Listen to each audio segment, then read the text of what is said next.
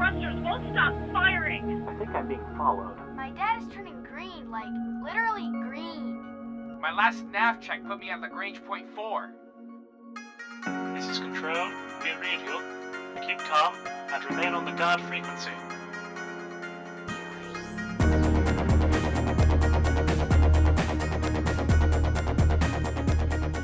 Welcome, pilots. You've tuned to the guard frequency, because as all good pilots know, when you're out in the deep black, you want to keep one ear on the guard. This is episode 217 of the Best Damn Space Sim podcast ever, recorded on Friday, June 15th, and made available for download Tuesday, June 19th, 2018, over at guardfrequency.com. I'm Tony. I'm Jeff. And I'm Kinjato. And Tony is making these streams go on when you close your eyes.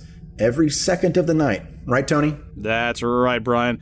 Remember, folks, Guard Frequency is not a one-way conversation. We welcome your comments over at guardfrequency.com and discord.guardfrequency.com. You can also reach us on Twitter at GuardFreak or Facebook.com/GuardFreak. Your feedback is an important part of what we do, so hit us up and tell us what's on your mind. If you like what you hear, you can subscribe to our shows at feeds.guardfrequency.com or by searching for us on iTunes. And if you're not doing anything on Friday nights, then you should come and join us at 10:30 p.m. Central as we record Guard Frequency live over at twitch.tv/GuardFreak. Do you like what we do? You want to help us make the best damn Space Sim podcast ever? Please consider supporting the show by visiting our website, clicking on the Patreon logo, and becoming a regular subscriber. We want to thank all of our Patreons who support us week on week. We hope you'll consider joining them, because the more support we get, the better show we can make. Just head over to our website and click on the big Patreon logo to help out. And don't forget about our sister productions, Priority One and Heroes Rise. Priority One covers all things Star Trek, from the TV series to the MMO, the novels, the movies, and everything in between. Be sure to check them out at PriorityOnePodcast.com. And Heroes Rise brings you up to date in the world of Dungeons & Dragons. Learn all about the latest publications, tools, tips, tricks, and traps in less time than it takes to skin a wyvern. Head over to HeroesRisePodcast.com to discover their secrets. And the housekeeping is done, so let's get on with the show. What have we got in store this week, Tony?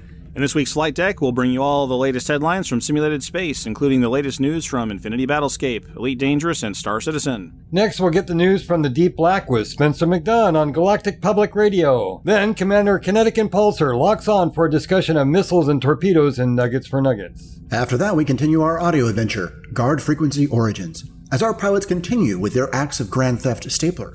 And finally, we open up the feedback loop and let you join in on the fun. Lace up your booties, campers. It's time to head out to the flight deck. Speed 175, Port Bay, hands-on approach, trigger screen, call the ball. Don't get technical with me. Here are the top news bits from the world of Space Sims. Infinity Battlescape has released itself to alpha for backers of a certain level. Us peasants will need to wait for a timed test or for the beta opening coming soon. Trademark. Elite Dangerous sent a boarding party to LaveCon in the jolly old English city of West Bridgeford upon Avalon, Shire, Hamptonston, and brought the spoilerific naughties for 3.2 Beyond and beyond. And Star Citizen has a new ship and is once again caught up in a totally blown out of proportion nothing burger of fake news that should be quashed like a subpoena from a general counsel. Sir, you sound like Mr. Trump. Fake news. Fake news. No, we can start there, we can end there. We had a ton of feedback last week when Ken Shouter and I got into a big fight, so I thought we should have another one, so I found one. Yeah, surprise, surprise. I found one we could argue about, so I thought we'd throw it in there. But we can handle that one last, or we can take that one first for change of pace. It doesn't. Whatever you guys feel like. Let's do it in order. Let's do it in order. All right, so Infinity Battlescape, right? It's cool that they're actually getting to a level of testing that's beyond like they have some pre-alpha invites I've seen, but it's very few people. But the fact that they're actually getting more people in, I am definitely not an alpha or even a beta backer. I am definitely among the release peoples, but I'm still excited for the game. And I think it still looks cool. Yeah, no, I think that it's encouraging to see little independent studios like this be able to follow through and watch their progress. You know, Descent Underground, I think they officially released. They've officially released on Descent Underground now, and so but they still have features they want to add and things they want to do to it. So it's good to see when people hit these milestones and are able to say, you know, give themselves a little bit of a pat on the back, a little bit of a rest, and then keep going. So congratulations to the iNova guys. Good job. Okay, that's good. That was good for that one. So Elite Dangerous, they went to LaveCon. They were missing their their primary community guys, because all those guys were at E3 releasing Jurassic World. As they should be. Oh my God, that thing! Jurassic World looks pretty cool, and they had kind of a monster. Excuse the pun. Monster booth set up at E3 with a Velociraptor standing outside and a bunch of stations set up to play the game. So congratulations to those guys for going to E3 and launching Jurassic World. But the design team went to LaveCon and they brought a whole bucket full of stuff with them. And I put it all in the show notes underneath there. But right in the top of the show notes there I started what. I think they saw this one last. This is the new ship that they're putting in. This is the Challenger. It's going with that. It's from Lakon, which is sort of the boxy alliance manufacturer that makes things with lots of straight lines and harsh planes. So they're really going for the F-117 or like Apache helicopter look on these ships, and I kind of dig it. But it looks like a smaller, angrier Chieftain. Yuck. You don't like that? I dig it. Yeah, it could grow on. I thought you liked the Apache. I do like the Apache, but this doesn't remind you of the Apache? No. With the engine pods on the side there, and the bubble on the front with the cockpit. Okay, from the back end it does. The Apache'd be more like a Diamondback, right? Right, but that Lakon is that manufacturer. Yeah. So I mean, all their ships share that kind of aesthetic. So I dig it. It's supposed to be another combat ship, so it should be loaded up with missiles and guns and all that other kind of fun stuff. Yeah, I dig it. I could fly that. Yeah, I could be seen in that. So they had some updates for 3.2 Beyond, which was this ship will be one of those things that is going to be in there. But they really sort of hit hard on Beyond. And one of those, they talked about their anticipated changes for mining and exploration. They're still going to have focused feedback sessions on those, which got pushed back, probably because they're so busy over there. But they shared sort of their first initial design pass. And one of the things they're going to be doing is a lot more types of mining. They're, how we had the discussion last week or 2 weeks ago, where most games it's a version of shoot something, collect the bits.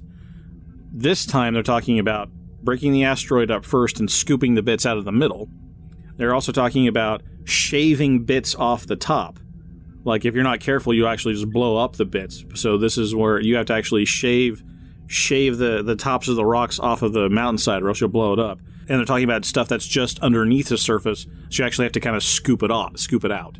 So there's going to be different kinds of mining depending on what kind of materials you get. And to locate what those kind of materials are, some of them you're going to be able to eyeball from the outside, so not all the rocks will look the same. And they're going to have updated prospector limpets as well, so you can see via your heads-up display what's different. So they're proposing to potentially make mining more complicated. Do you think this is really the direction they should go with? I think they should, because one of the things I think they mentioned is not needing a mining laser for surface mining. And without needing a mining laser, it kind of opens it up for people that aren't kitted out for it. They can still get some materials, but then if they want to really invest in it, they can go and kit their ship out and really start mining and cracking asteroids. It gives you like a whole nother thing you can go and do that could be really involved, or it could just be, let's solve a problem right now, I need a material. So I think that's neat. It gives you variety. So what would makes it more of an occupation. How would you mine without a mining laser? You just fire your normal weapons at it? Yeah, I think that's what you do for the surface stuff. I'm not 100% on it, because what I heard was just kind of hearsay. I think everything we hear is right now, but yeah, I think that still in the design phase. Yeah, let's call it that. Yeah.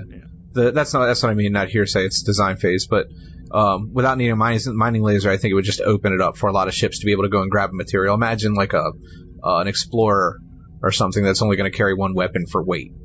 Something like that. Yeah, you could carry a pulse laser for defense, but then in a pinch you could shoot it at an asteroid, and out would come some geranium or whatever for your jump range extender. So yeah, so I like the direction this is going. The one thing that Frontier always kind of screws up though is they don't make the new gameplay very rewarding. So I'm hoping that whatever new things you have to scoop out of the gooey middle once you crack the asteroid open, I'm hoping it's a lot more valuable than just run-of-the-mill stuff that you could get from regular surface mining. I mean, I hope that they incentivize it so that people, number one, try the new system, and number two, can get super rich off of becoming good at the new system. Yeah, well, you're definitely going to spend more time, right, having to do that. Exactly. So it really has to have at least the same payout per minute or whatever the current system has. And my recommendation or my suggestion to them would be make it more. I mean, make it doubly valuable or something because you're trying to incentivize people to try a different type of gameplay than what you've got out there before. So maybe it's a time limited thing. Maybe it's the modules are going to be cheap for a while and then they'll be more expensive. So then it's like, get an extra reward, but you get a discount for doing it first. Maybe, I don't know, but they need to incentivize people to try this new system and to stick with it. And then also, apparently, which is going to be fantastic, they're going to figure out a way to do with multi-crew. So maybe multi-crew isn't as dead as we thought. So that people, one guy will tell you where to set the charges, and one guy will set the charges, and one guy can actually, hit the trigger. So one person, instead of one person being bored with mining, they now have 3 people bored with mining. I'll let you and Shiv have that discussion later on. But yes, I think Shiv would have a word or two with you to say to you. It doesn't all have to be combat. Seriously. Sometimes mining's fun. I guess I see mining. I guess I see mining in space a little bit differently, especially with multi-crew. To me, it would be like one pilot drives the processor, and one drives the miner, and one drives the gatherer, and they all work together to farm this huge mining venture, and maybe they got a fourth one that's flying cap. And that, to me, that sounds like good multiplayer mining.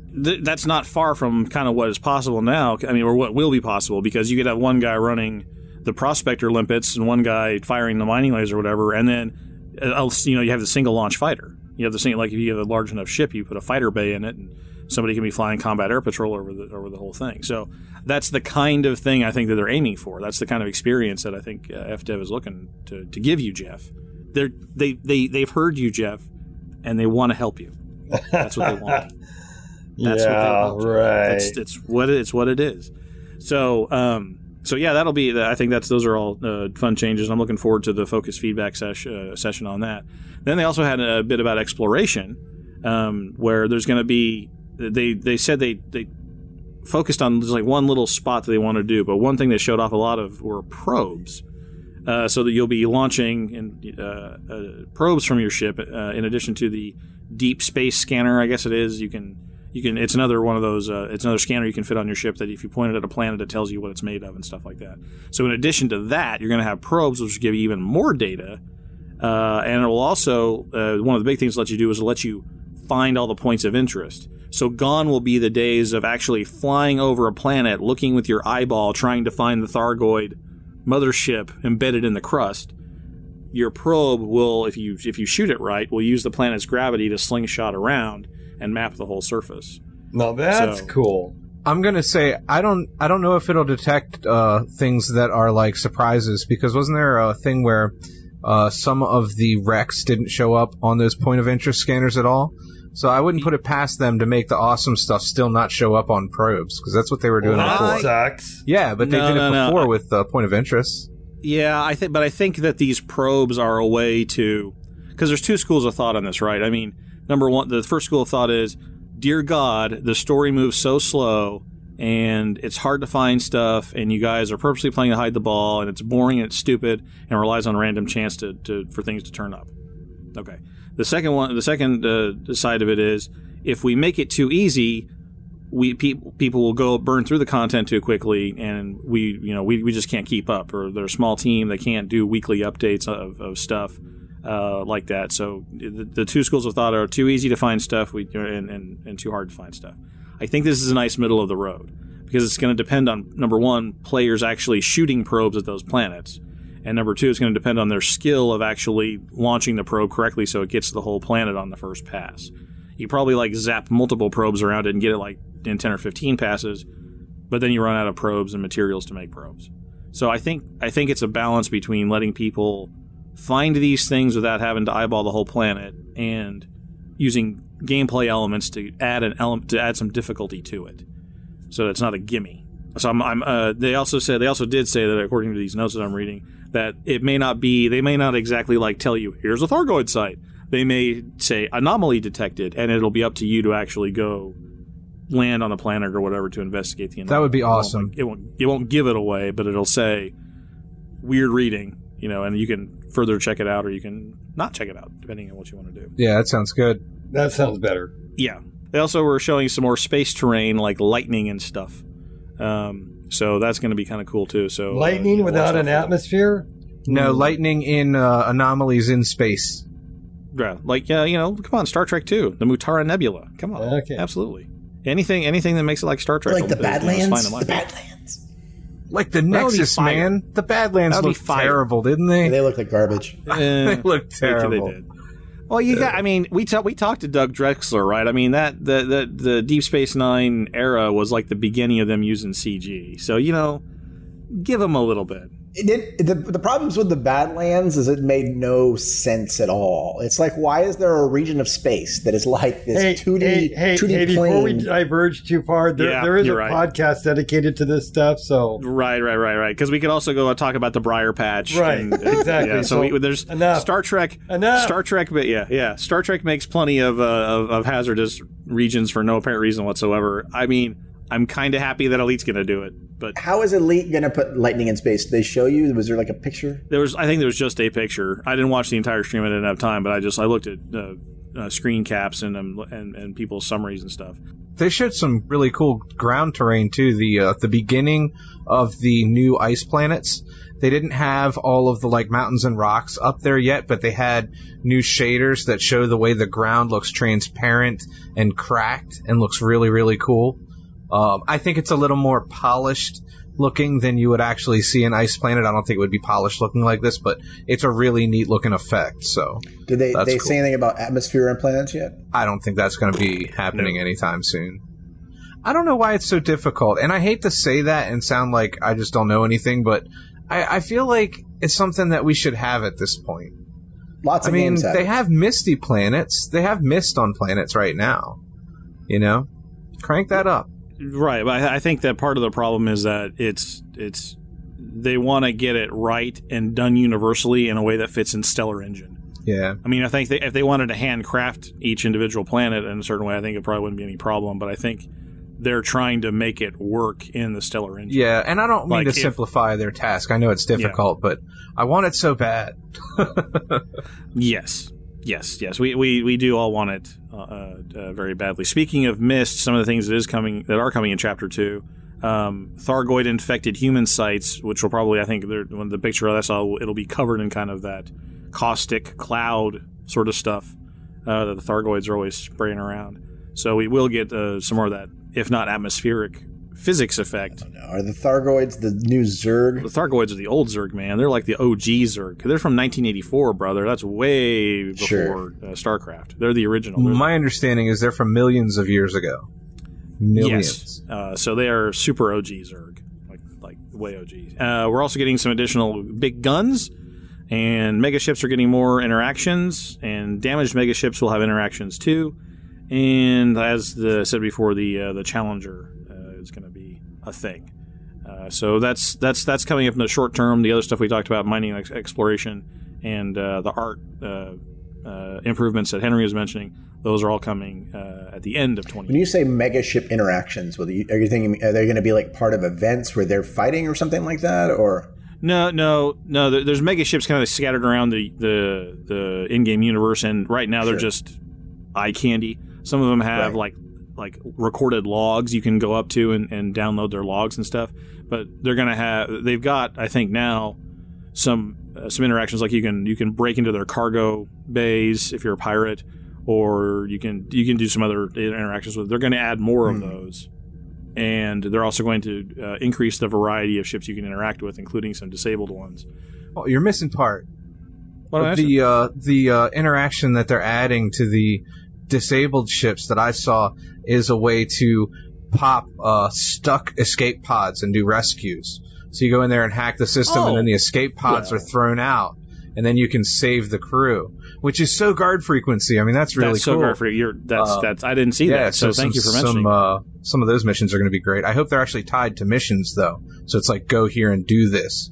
rather than just 'cause stumbling upon the ship and having to do it. I'm glad you stepped in and mentioned that because, it's a very guard frequency thing. And yes, FDev, if you're listening, please include missions at a mission board that says, hey, there's a disabled mega ship here.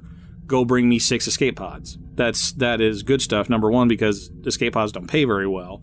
And number two, I don't go hunting around random planets looking for broken ships. I think it's much more realistic, quote, quote, to be sent to send one. Hey, we haven't heard from this ship. They were supposed to be at this system. We lost contact with them, 2 days ago. We think they're destroyed. Bring us escape pods. So that I think that works well. Or there's also the opportunity for salvaging, like rescuing their cargo out of their cargo bays, which I will use as a segue to talking about the new Star Citizen ship, the Vulture. Vulture, yes, the Drake Vulture. Vulture, not the Venture, which is going to be our fight later in a little bit. No. Okay, sorry. Go ahead. Yes, so, Vulture. Take it away. So Brian. it's a intro career, not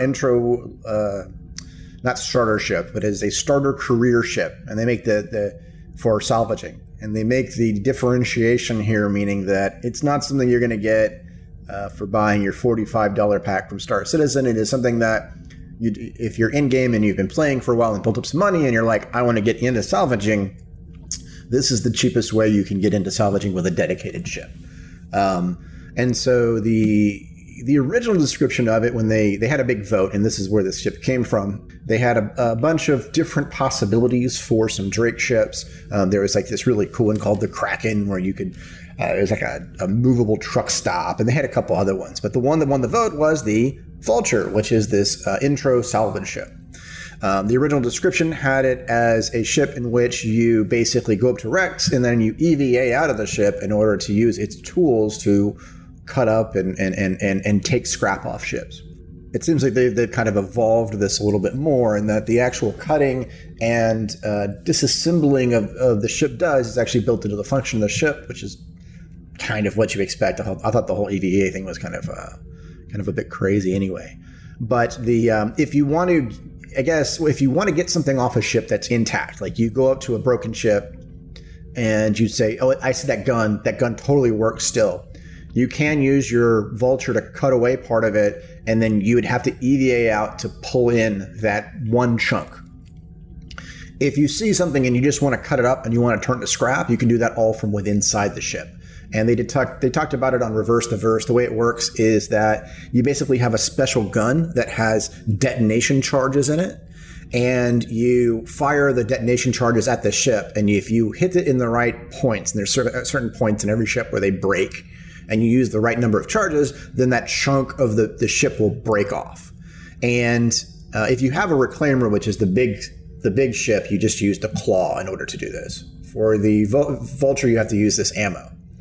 And then there's like these two arms in the front of it will basically suck in these things that you're breaking off the ship and turn them into generic scrap cubes as it goes through. They had some like stills of like visuals with like these like holograms and lasers and stuff, but the idea is it does something in between the two arms and breaks apart and gets turned into cubes in your cargo bay.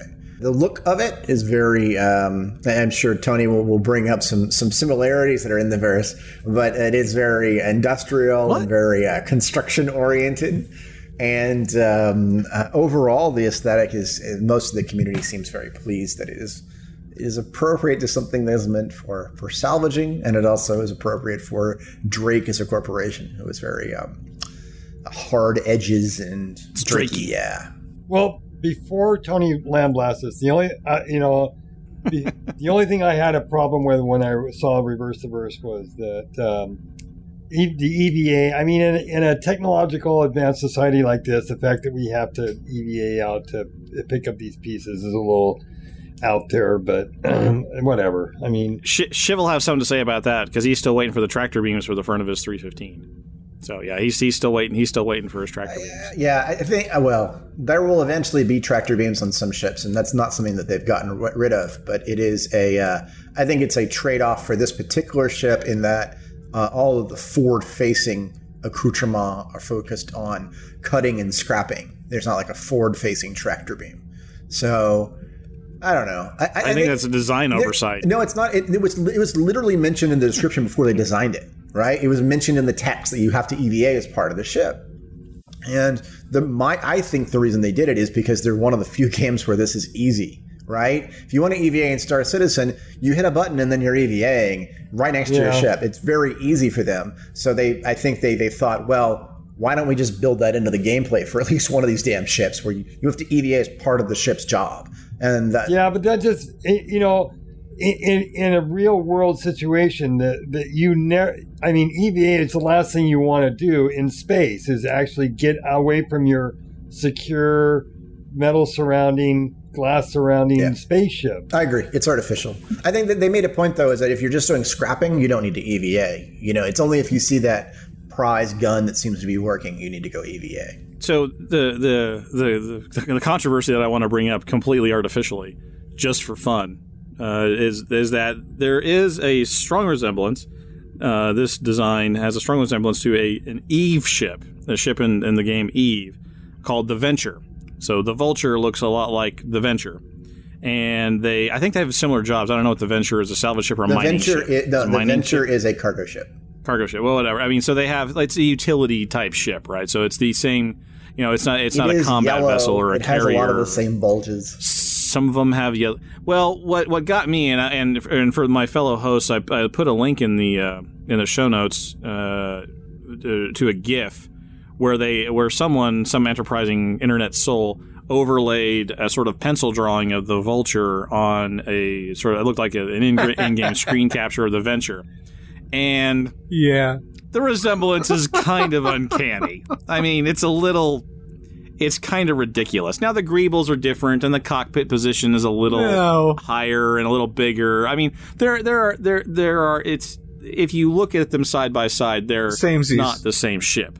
But the proportions, the placement of like the thrusters versus the mandible grabby thingies, and the way it all sizes up.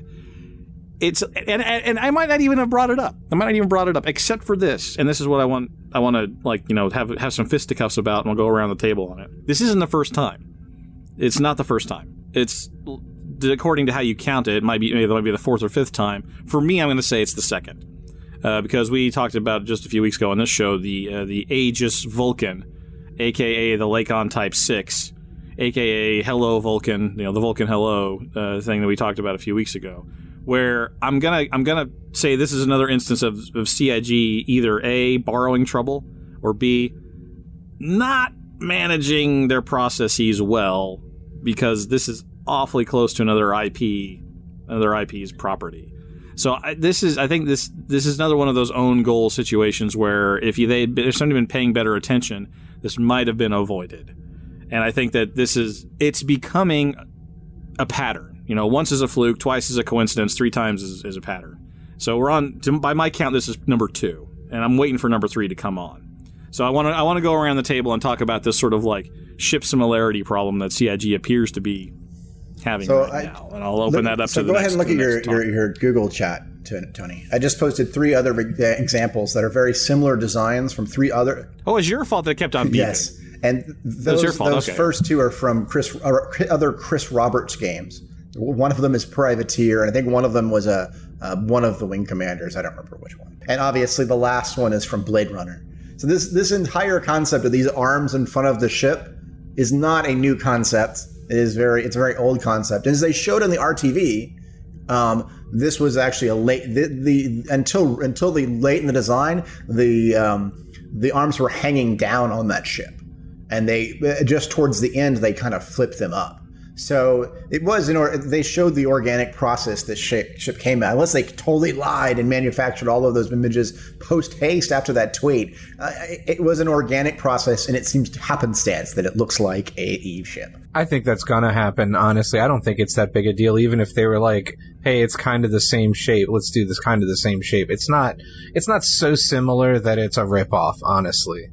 I look at the sketch and it overlays quite a bit, and I can see the artist took a lot of like inspiration from that ship even, but it looks different enough. It's even the shape of the modules and the textures, all that makes a difference. It's really a different ship. When it comes to spacefaring, human beings and ship designs, no matter what universe you're going to be in, you're going to have a lot of similar designs based on stuff that people do. I mean, I could go to TV shows like Space 1999 or movies like 2001: Space Odyssey and pull similarities right out of them long before these games were being made.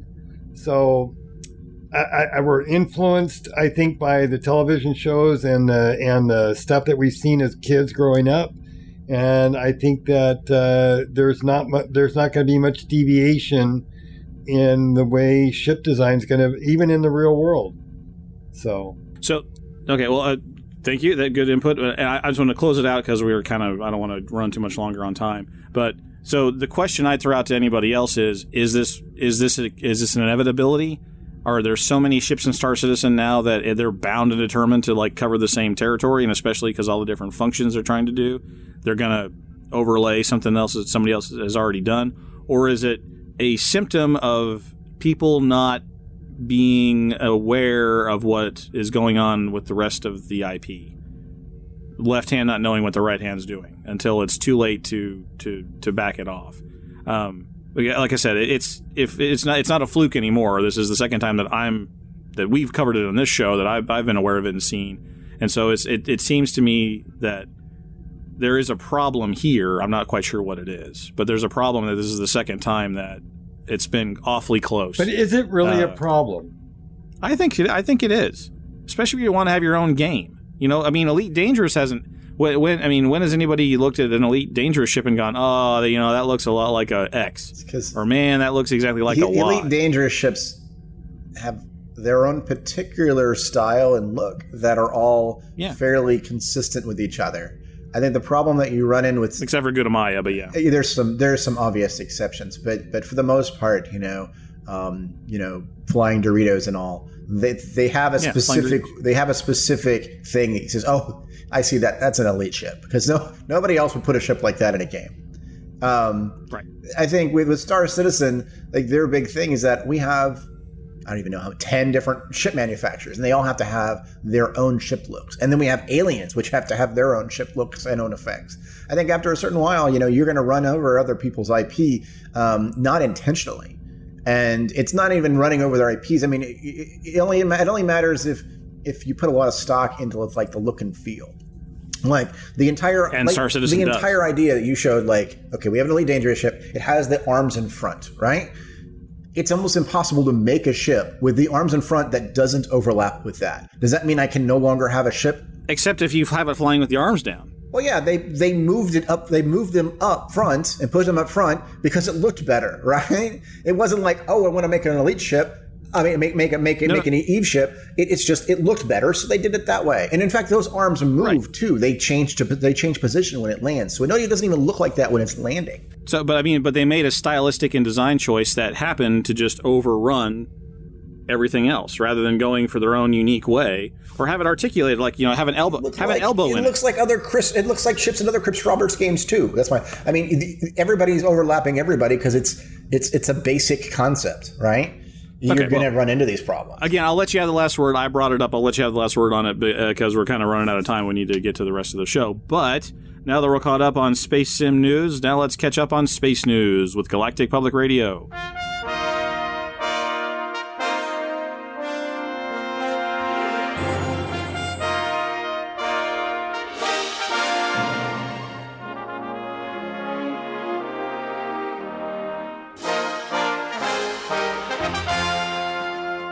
Good evening from Galactic Public Radio on NSEATH. I'm Spencer McDunn, and these are the top headlines from around the known galaxy. Speculation about the connection between recent murders and a controversial engineer has prompted a formal rebuttal. For the latest, we go to Smooth Furnace in the Shinra Desra system. Thanks, Spencer. Engineer Lori Jameson is famed for her specialized work on spaceship utility systems from a planetary base in the exclusive Pilots Federation home system. She is also a direct descendant of the famed Commander Jameson, the focus of the murderous actions of the League of Reparation. As someone who might have something of a grudge to bear, as well as access to the pilots and ships needed to carry out these attacks, speculation about her potential role in these events has reached a fever pitch. In response, Ms. Jameson recorded a statement for release. She has denied any involvement with the League, stating, quote, "Like all of you, I am sickened by this bizarre form of genealogical terrorism," end quote. She went on to demand that the attacks cease, calling the murders, quote, "misguided, unnecessary, and evil," end quote. Officials have confirmed that they've investigated Ms. Jameson and have cleared her of any connection to the terrorist group. A statement from senior agent Tanya Ramirez, the federal representative of the Tri-Power Task Force, backed up Ms. Jameson's denial and went further, stating that her family and her associates are, quote, "entirely unconnected," end quote. The task force also took a moment to quash another rumor that the League may have been operating in secret for decades. A muckraking article by notorious commentator Flint Firemaker LaFosse on the conspiracy theorist net Rewired suggested that dozens or hundreds of unsolved murders and destroyed ships are the undetected work of the League of Reparation. Chief Inspector Kay Kilbride dismissed such conclusions outright, stating that the task force was following more solid leads and they, quote, "hope to make a breakthrough very soon," end quote. Are citizens seeing League members around every shadowy corner, or are officials covering up deeper connections they'd rather not acknowledge? From Shinrarta Desra, for Galactic Public Radio, I'm Smooth Furnace. Thanks, Smooth. A fringe religion that worships the Thargoids has emerged. In an article by Dr. Alfred Ulanoff, adherents believe that the aliens are, quote, "not merely alien, but divine," end quote. According to the new sect, the Thargoid ships are messengers from the sacred being from another plane of existence, which they call the Far God. They further believe that Thargoids are the Far God's dark angels sent to prepare our dimension for his arrival, and that only the faithful will survive the inevitable apocalypse. In reference to what little is known about the Thargoids, their chapels are reportedly lit with only a few green lights. Their altars are shaped like the outline of a Thargoid ship, and the building, quote, "reeks of ammonia," end quote. Many observers have dismissed this cult as merely the latest in a string of doomsayer groups springing up around the bubble, as GPR has reported previously. Dr. Ulanoff disagrees, remarking that this group requires special attention because they, quote, "identify more with the hostile species than with their own people," end quote. News feeds continue to flood the airways with updates on the marriage prospects of Aislinn Duval.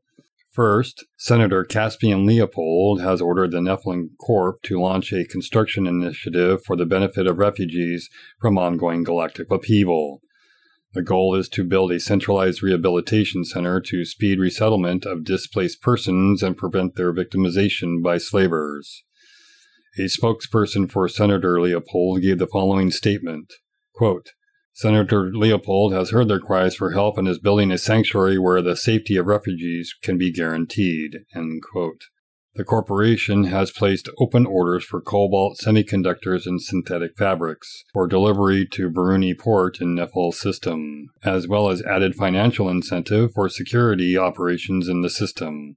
Next, Yarrow Torito, head of the independent anti-slavery charity Universal Liberty, announced that the formal merger of his group with the Princess's personal anti-slavery campaign, the newly merged charity organization, is called Unchained.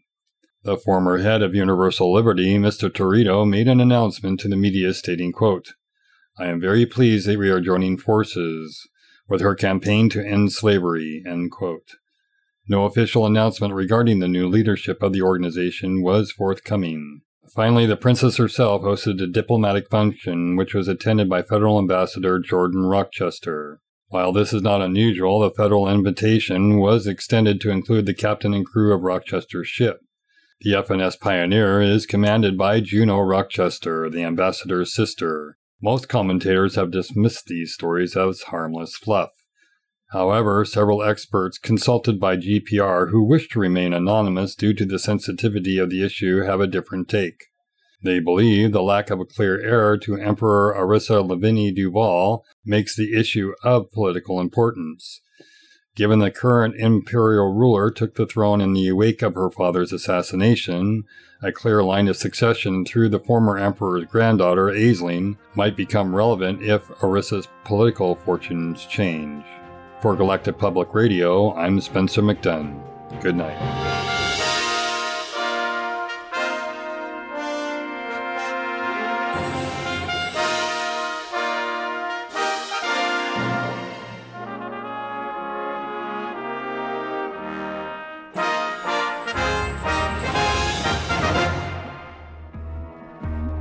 You have all flown before, but you're about to enter a whole new world, so pay attention. That means get on your feet, Nuggets. Officer on deck! As you were, pilots, I'm Commander Kinetic Impulsor from Guard Frequency Response, here with the essential tips to get you around the deep black and back home again. Today I'm briefing you on explosive weapons in Elite Dangerous. We noticed some of you rooks having trouble with this and scheduled some training. Explosive weapons are tricky beasts that are hard to use correctly, but doing so can be the difference between your future as a star-hopping beer intake and a huge disappointment to your mother. There are three main types of explosive weapons: torpedoes, missiles, and flak. They're not nearly as popular as multi-cannons or burst lasers, so you nuggets might not have run into them much. Some of you rooks might come from planets that allow recreational explosives, sometimes called fireworks. Let's see a show of hands. Okay, looks like all of you still have all of your fingers. That's a good sign. It means you've learned and successfully applied the first rule of working with explosive hardware. Don't hold on too long. And the fact that you're here and breathing means you've mastered the second rule: get back. Because two main things differentiate explosive weapons from their kinetic and directed energy counterparts. First, the delivery time. Explosive weapons are heavier and therefore slower than bullets or, photons. And we haven't even talked about the time it takes to get your computer to acquire the target. Second, the blast radius. Sometimes called splash damage, explosive weapons not only cause damage at the point of impact, usually a lot of damage, but also for a certain distance around that point, which is why those two rules are important. You want to give the weapon just the right amount of time and a good path to the target. Launch too far away, you're giving the target more time to react with countermeasures or maneuvering.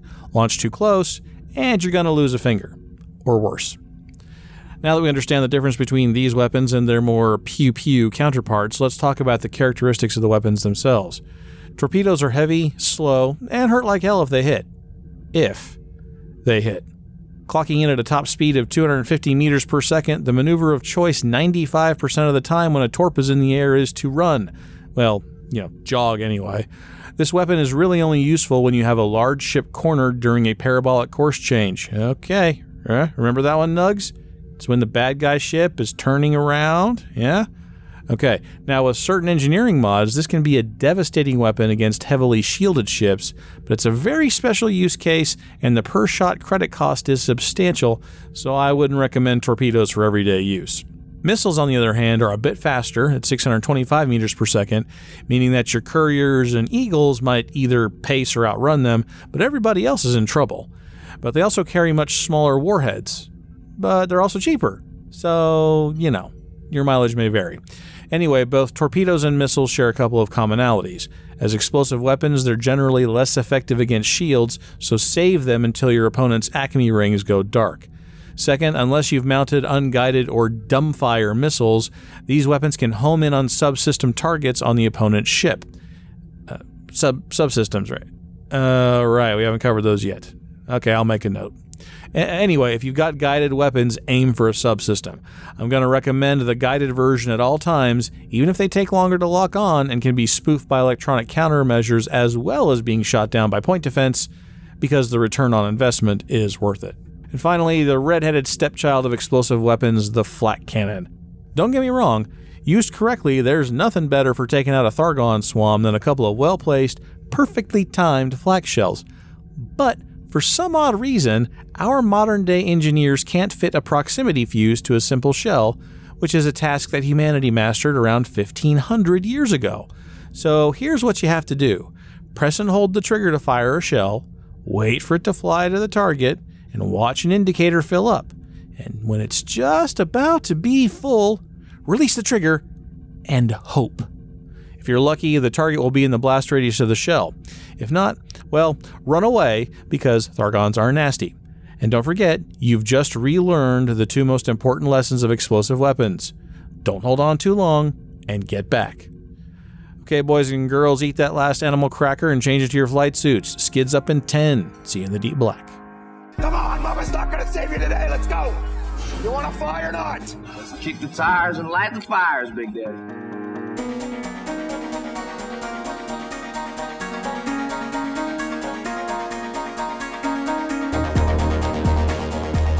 Now, do you know anything about the contents of a bathroom before we get started, Tony? Are we going to have a problem here? Do we need to? You're not because unlike the other rooms, everything was in a cabinet or a drawer. These people may not be much on stapler maintenance, but they did put away their toothbrushes and combs in the bathroom. So, well, but not now.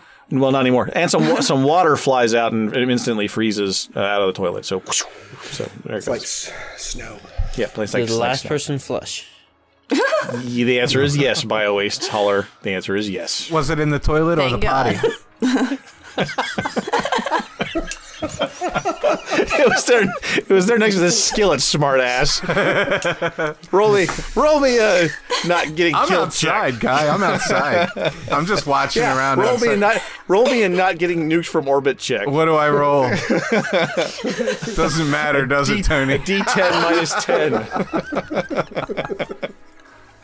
All right, so bathroom clear. Nothing interesting in there at all, unless you want to search the cabinet for like toothpaste and deodorant. If that's the thing that you want to do, I'll let you. I'm happy with my stapler. Happy with the stapler. All right, moving on, round down the corner. So, hugging the wall, peek my head around the corner. Do I see anything? There is a door about 5 feet in front of you. All right. Same style, same everything. But there's really no way to get out of the way of this door because it's kind of in a tunnel. That's what I was going to ask. Can you time it? Like delay the open? You can try. You can give it a shot. I got an idea. Could we stand on the corner at the end of the hallway and try and depressurize the door by shooting it? I was actually going to suggest something similar. You absolutely can try. That is a fantastic idea, guys. That's amazing. How far is it? 5 feet? You know what I'm hearing when he says that? Is that there are consequences. You can do whatever you want. There are just consequences. I'm hearing the evil in his voice. Yes, I hear that. Is there anything long enough we can push the last button with? Yeah, but you're gonna have to cover it with. All right, so just again for sake of the narrative here. So just you got about 5 or 6 feet in front of you. It's like a tunnel, right? And then there's a door at the end of it. These doors are all. They're not like reinforced, serious, like armored doors or anything, but they're built to withstand emergency decompression issues, right? They're built to hold atmosphere in an emergency, like the one you guys created by punching a hole in the kitchen. So they're sturdy, right? And so what you guys have at your disposal are handheld lasers and handheld auto pistols. So, and there are 2 plans on the table right now. One is blasting your way through these doors, and the second one is attempting to rig some sort of timer. Those are the 2 options that are on the table at this moment. Feel free to come up with more, but those are the 2 that I've heard so far. I was going to ask if I knew enough about the panel to try to throw my stapler at it in such a way that it would make it open. No, good, but I mean, there are.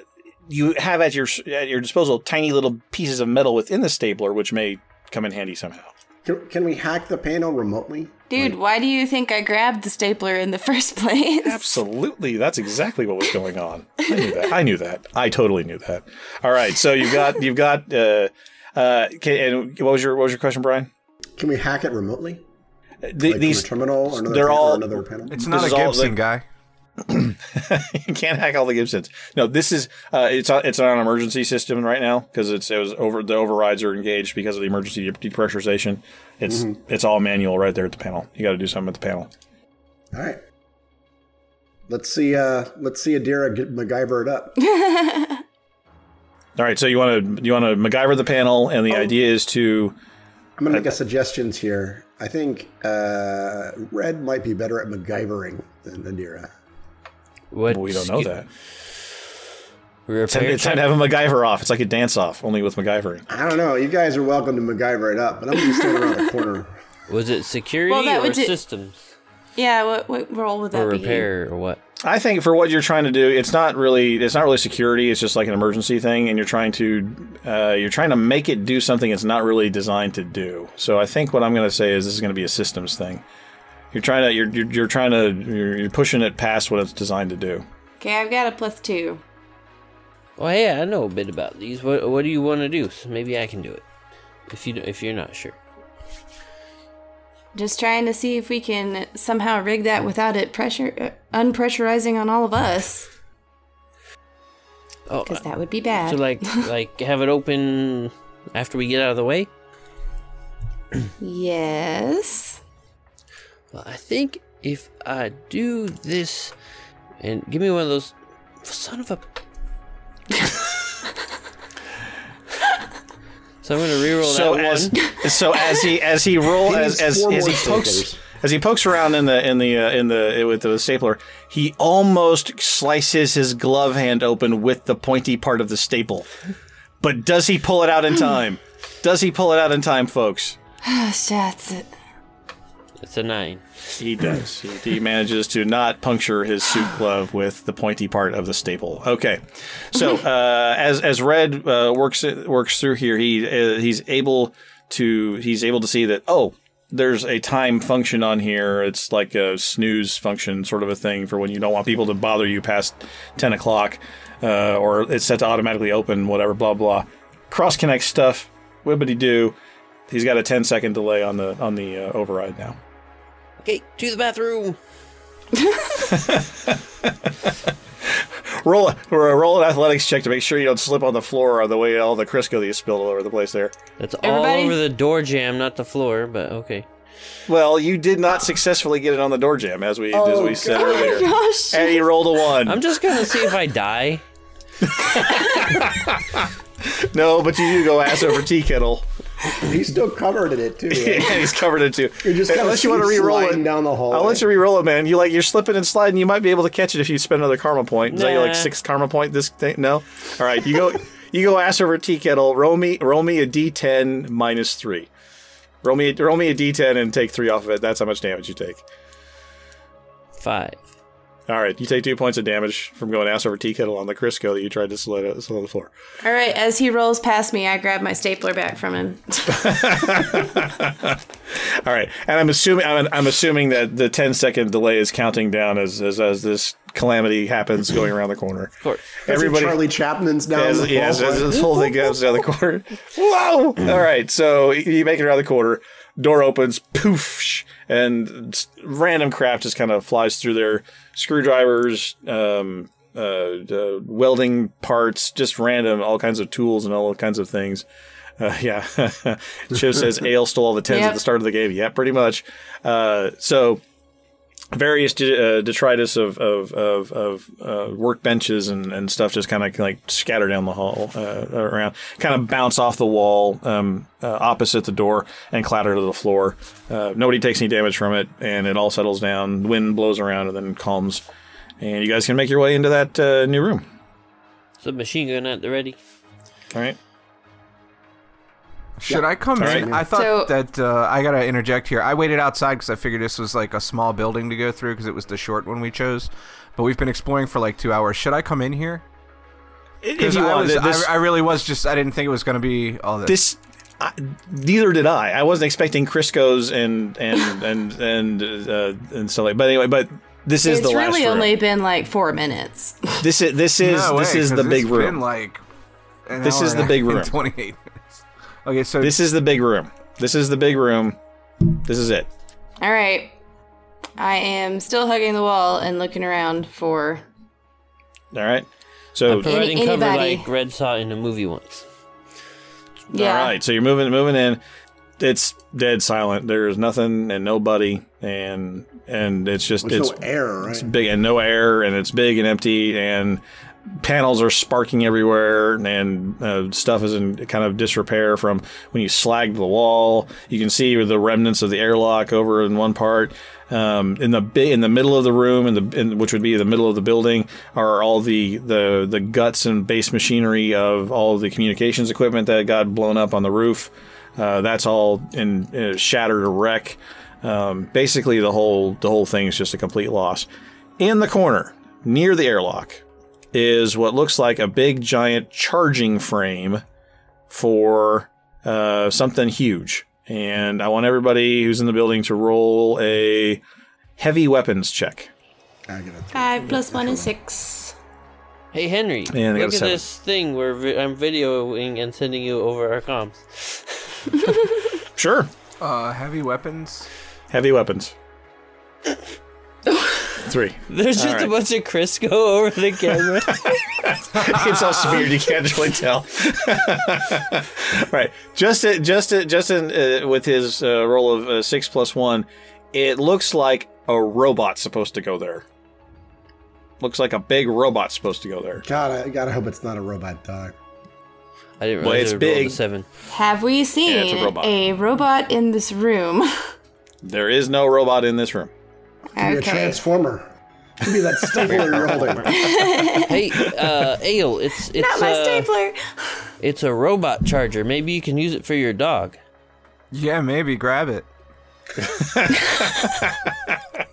This robot Sweet charger. Score, man. This robot charger ain't going anywhere without a demolition crew, my friends. This thing is. Dude, what do you think we are? Yeah.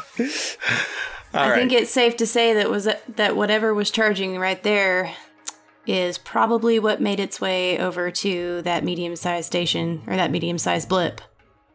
You think it had the snowmobile tracks? It might have the snowmobile tracks for its feet. Actually, next to the robot charging thing, you find a snowmobile, and then an empty bay, which is the same size as the bay that has that snowmobile in it. So there's a missing snowmobile. And a robot. Missing snowmobile and a missing robot. Somebody definitely knows we're here, guys. So we have some James Bond villains and an Ed 209 to worry about.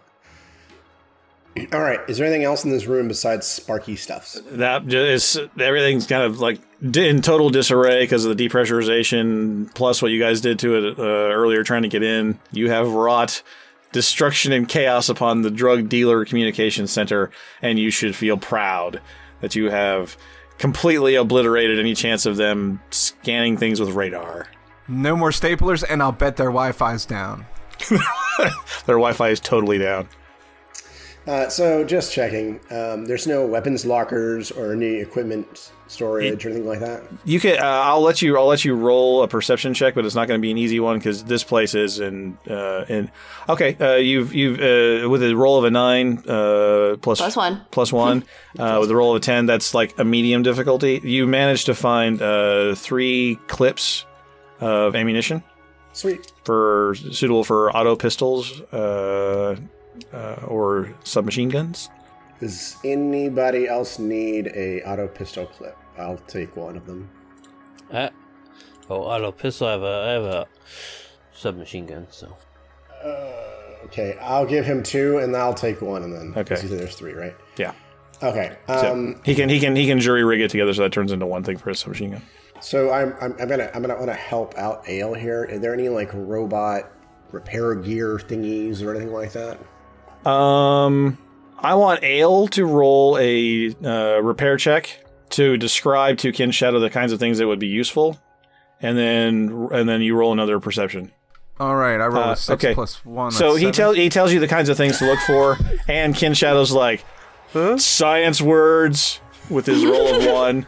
Now you can re-roll that 1 as Henry explains it to you again, slightly slower, as he and score. That's natural 10.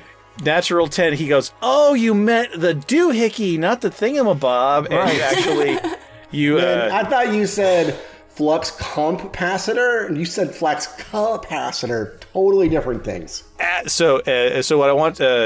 Go ahead and write down box of robot parts. Just say box of robot parts, and then Henry, when you guys meet up with Kin Shadow, he'll transfer that to you, and we'll discuss how that works with your dog at a later time. It'll be good things. Good things will happen because of Kin Shadow's awesome role there. Yay!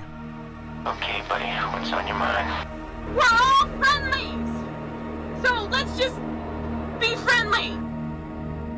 Some say he tried to sell a Geiger counter to a pawn shop, but they couldn't test it because of the ambient Hawking radiation. But all we know is he's called the Shiv, and he helped put together this week's feedback. And in a helpful explanation I'm almost certain was written by Lenin, this is a play on words that's related to the measurement of types of radiation. The key point of the joke relies on Hawking radiation, which is a theoretical emission from wormholes and black holes, and it preserves the conservation of information principle, named after the famous physicist Stephen Hawking, who first proposed it. As Hawking is similar to Hawking, H-O-C-K-I-N-G, meaning to sell or to negotiate, that's where the joke takes its humorous, with a U in it, an extra U, H-U-M-O-U-R, humorous turn. Oh, I get it now. Yeah, I thought that was helpful. That's great. And a recap of last week's community question. Would you buy a $27,000 Star Citizen Legatus? Yes, that. Well, I didn't have lab in the. You still got it wrong. Leave. All right. I know. That's what I'm saying. I didn't have lab. Just finish it. Don't even start over. Just finish it. If so, would you gift it to the Shiv? Ken from Chicago writes in and says, once again, Jeff and Kin Shadow is right. Sorry, Tony.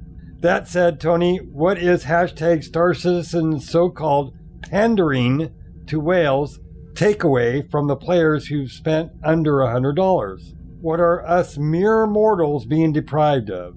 At the request of the executive editor-in-chief, this audio has been redacted because Tony was very long-winded and started a riot among the other hosts. We apologize and continue with our regularly scheduled program. That's good. Longscope replied to Ken from Chicago with nothing. The mere mortals are getting a better game overall with the increased funding. Some dude buying a ton of ships affects me not at all. He can only fly one at a time. Replying to a poll Shiv thought was funny that asked, what is more controversial, ship package prices or pineapple on pizza? Peter Wotherspoon replied, I voted pineapple, which I love on pizza, but my Type 10 Defender costs more than 350 million credits to fully kit out. Ouch. Outrageous. How much does college cost in the Elite universe? I think you can only get it if you're like connected. I think it's a connection thing, so it's not even money. Yeah. Al.R. Griffinborg wrote, would that even qualify as pizza? I don't think so. Yeah. It does. It absolutely does. Qualify does. as pizza. Make pizza great again. Well, actually, hold on. We need to research this here because that poll Shiv did came within a hair's breadth of being statistically significant. So I want to see how many, if he's got any answer, if he has enough answers on there. No, only 30 votes. It turned out to be 53-47. Pineapple on pizza is more controversial than ship price package. We were one vote shy of it being statistically significant. So I'm sorry. That question is still officially unanswered. Eleanor Rebel writes in and says, to say that it was a fleet consolidation for Clippard, I think, is a non-controversy. I do think CIG shot themselves in the foot by even making it askew. Tony, yes, you don't get the concierge emails, but they still do tons of bids and monthly reports, etc. Colin Ford writes in and says, good evening, gentlemen. I am hoping that there is a solo mode like Elite Dangerous, because if it's multiplayer only, then I know I'm never going to get out of my starter ship because I'm going to get ganked over and over again against backers who already bought bigger and better ships. In my mind, the game is already pay to win, although the $27,000 package may have been requested by the fans, but it does just reinforce the pay to win impression and shakes confidence that there will be an eventual release. Gives the impression that this is a desperate call for more funding, and only those who have put in a certain amount can be counted on to help. Thanks, Colin. I know you wrote in a whole bunch more, but we had to cut it for time concerns. But yeah, thank you to everybody that wrote in. I like starting arguments because we get tons of great feedback about it. So thank you all for chiming in and keep up the conversation. I think the way that Star Citizen is balancing the ganker aspect of it is that they do security based on systems like a high sec, low sec kind of a thing. And I think the general thought is that if you're in a starter ship, you're going to stay in high sec. And so while there may be people out there with better fighter ships than you, then you don't go where they can blow you up. In general feedback, Dwayne Young writes, #title win. Yeah, collaborative effort between Ken Shadow and I. Well done, sir. And Alex Turner writes in, quick shout-out request for the new Buckyball race, Close Encounters, which starts on the 16th of June and runs for 1 week. Alas, I won't be able to make this one, nor listen to the show, as I'll be somewhere in the Mediterranean Sea Sol system, testing the new walking around a ship feature. Were they photo of 2 cruise ships and a... Type 6. It's a Type 6. Type 6. Cruising the Caribbean, it looks like. That's awesome. Yeah, the new walking around the ship feature. Nicely done, Alec. Well done, sir. Well played. All right, everybody, go check out the Buckyball race. It's that emergent gameplay, people finding weird and fun things to do inside the game that wasn't intended. Where Show writes in and says, thanks for the show. Sorry I misspelled your name, Jeff. I wore out the skip ahead 30 seconds button during the Star Citizen rant. Now that you exist in game, have you given any thought to doing an Ann Seath weekly segment, re the RPG? I heard you respond to a listener's comment this week, but I thought the whole thing was recorded in advance. When did you record the RPG segment? Yeah, but now that we have an in-game thing, will our story take us to Ann Seath? I think we have to do that after we finish the origins. Oh yeah, we'll get there. Like I said, this is the origin story, right? So we may do like a couple more adventures. Like we're in the middle of our second adventure. We might do one or more adventures, sort of being early on, and then fast forward the clock to more current day. I'm not done with origins yet. But once we do get done with that, we'll fast forward it a bit so that we talk more about Thargoids and things like that coming. So basically, once a month, Tony makes Henry stay up until 5 a.m. Yeah, and then we have enough for like 4 shows. That's right, and I'd feel bad about that if I didn't know you'd probably be up anyway. Yeah, probably. That's all right. Mercenary Thorn writes, just a quick heads up on an indie dev game you might be interested in. Objects in Space at objectsgame.com. It's a single-player space sim that is made to feel more like being in a submarine than flying. Graphics are very basic, and it's 2D, but I played the closed beta they just ran and found it good fun. Early access starts on Steam on the 21st of the month. The dev team is small, and I found it easy to get in touch. Twitter should work well if you want to get in touch. He gives the Twitter link. Another interesting thing about the game is that being able to make custom controllers that both send and receive data from the game, though can just use a keyboard and mouse. And that is all. Enjoying the show as always. That sounds like a cool game. Check it out. I've seen the videos of it. It does look neat. I don't think that it would qualify as a space sim by Jeff's standards because anything I like does not. But it does look cool. It does look really cool. Yeah. So it fails the joystick and throttle test, Henry. I agree with you there, but everything else about it is kind of space simmy, right? You have to be in space, you have to put your ship together, kit it out with different weapons, it's just like Kerbal. Well, but the thing is, you're guaranteed the ship is going to work, right? To some extent, once you put the pieces on, the ship will function. So to make it a space sim, your ship has to work. Tell SpaceX at some level. That. Tell I think, Virgin Galactic. I don't buy that. I don't buy that either. That's the worst definition ever. Tony's like, hold on, I'm going to come up with another rule for space sims. I have to pull this directly out of my ass. Denied. It's the eternal argument. It's the eternal argument that'll never get old. But I checked this game out, and I think I'll probably I put it on my Steam wish list. So as of the recording of this show, it'll be out in 5 days, and I think I'll probably pick it up because it does look like They have a tutorial on their website that shows you how to hook up an Arduino for making custom buttons and controllers for it. That is so awesome, rad. dude. That is so cool. Yeah, no, there's a YouTube link that he sent to us, and it's Scott Manley. You guys might be familiar with him. He does a lot of reviews and stuff. But he's at a conference, and they've got this game set up as a demo, and somebody built these huge boxes with all these rocker switches and analog dials and stuff that are actually taking information from inside the game and putting it up on it was cool. They have diagrams on the website for that, and they have the screen print overlay, it looks like. Oh, so nice. You can do the labels for the buttons, and and it shows you where all the buttons are, and it gives you a list of how many toggle switches and stuff you need to build the boxes. Yeah, it's totally Hunt for Red October or that episode of Star Trek, Balance of Terror with they're playing hide and seek with the cloaked Romulan ship. Great episode. It totally gives that vibe. That game totally gives that vibe. So I'm gonna have to check that out. Yeah, I'm gonna check it out too. I used to be really into that. Thanks for writing in. External controllers and things like that until VR, and now it's like, what's the point? Anything that's on my desk I can't see anyway. I've got the dual joysticks. I've got a wheel where I can see them. But like boxes like that, I don't even see the point. I think VR is going to take all that kind of away. Look at Shiv holding up his like Steam building controller. that stuff, but people like building that stuff though. That's part of the fun of it, I think. I guess. So I think it'll have its niche. I think that people, and I think the more control you have over your experience, the more enjoyment you get out of your game. So if you're into hobby crafting, that kind of stuff, it's like my joystick and rudder stuff. I have the MFD panels from the flight sims, and I would love to use those in some of these space sim games. Good example.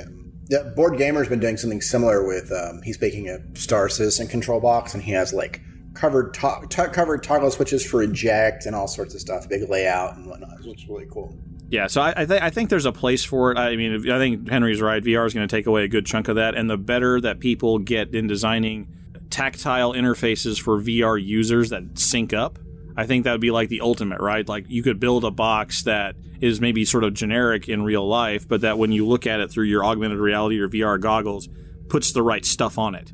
That's kind of maybe the holy grail of it. But I think that the hands-on, physical, outside the game experiences, people still like those. Hell, look at all the people that show their mounting pictures, like where they mount their joysticks to their chairs and stuff, or build their own little battle cockpits and things. I mean, people like doing that, and I think games like this that facilitate it, they'll have their niche. Oh, and by the way, Jeff just agreed with me, which hasn't happened for a while. And our new Patreon this week is Celebear. Yay! Will also be our random winner as well. All right, congratulations. And this week's community question: ship designs, coincidence of happenstance, or bad management and own goals? And otherwise, how was the show? Are we probing and prospecting for the good stuff, or are we missing all the points of interest in the system?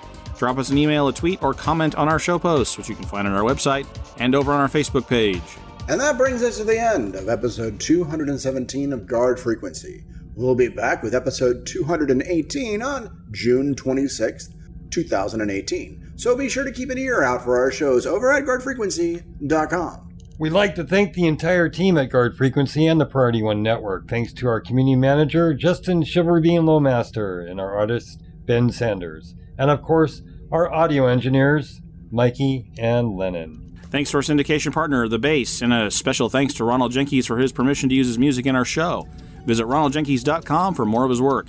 But above all, we especially want to thank you folks for tuning in. If no one's listening out there, the deep black gets pretty lonely. Reduce thrust. Turn to 330, Carol 15. Squawk 7700. Stay on the guard.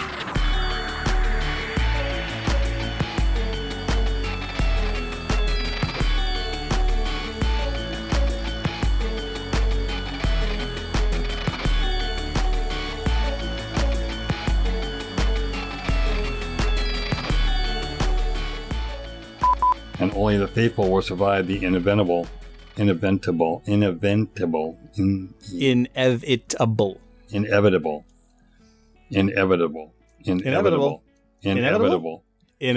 See, I'm saying that so you can cut this word in anytime you like. Inevitable. You can also reach us out on Twitter.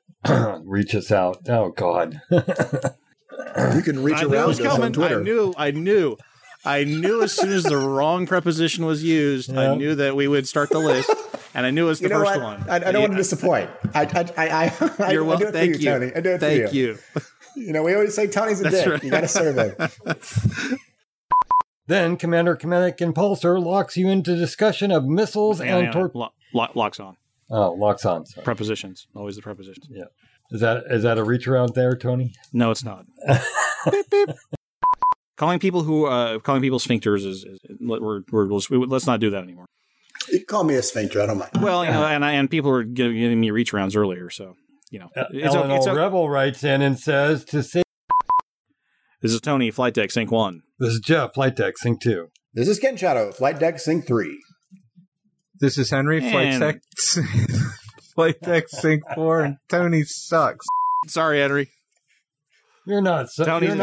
This is Tony I'm on sorry. Henry Sync 5. This is sorry, Henry Sync 3.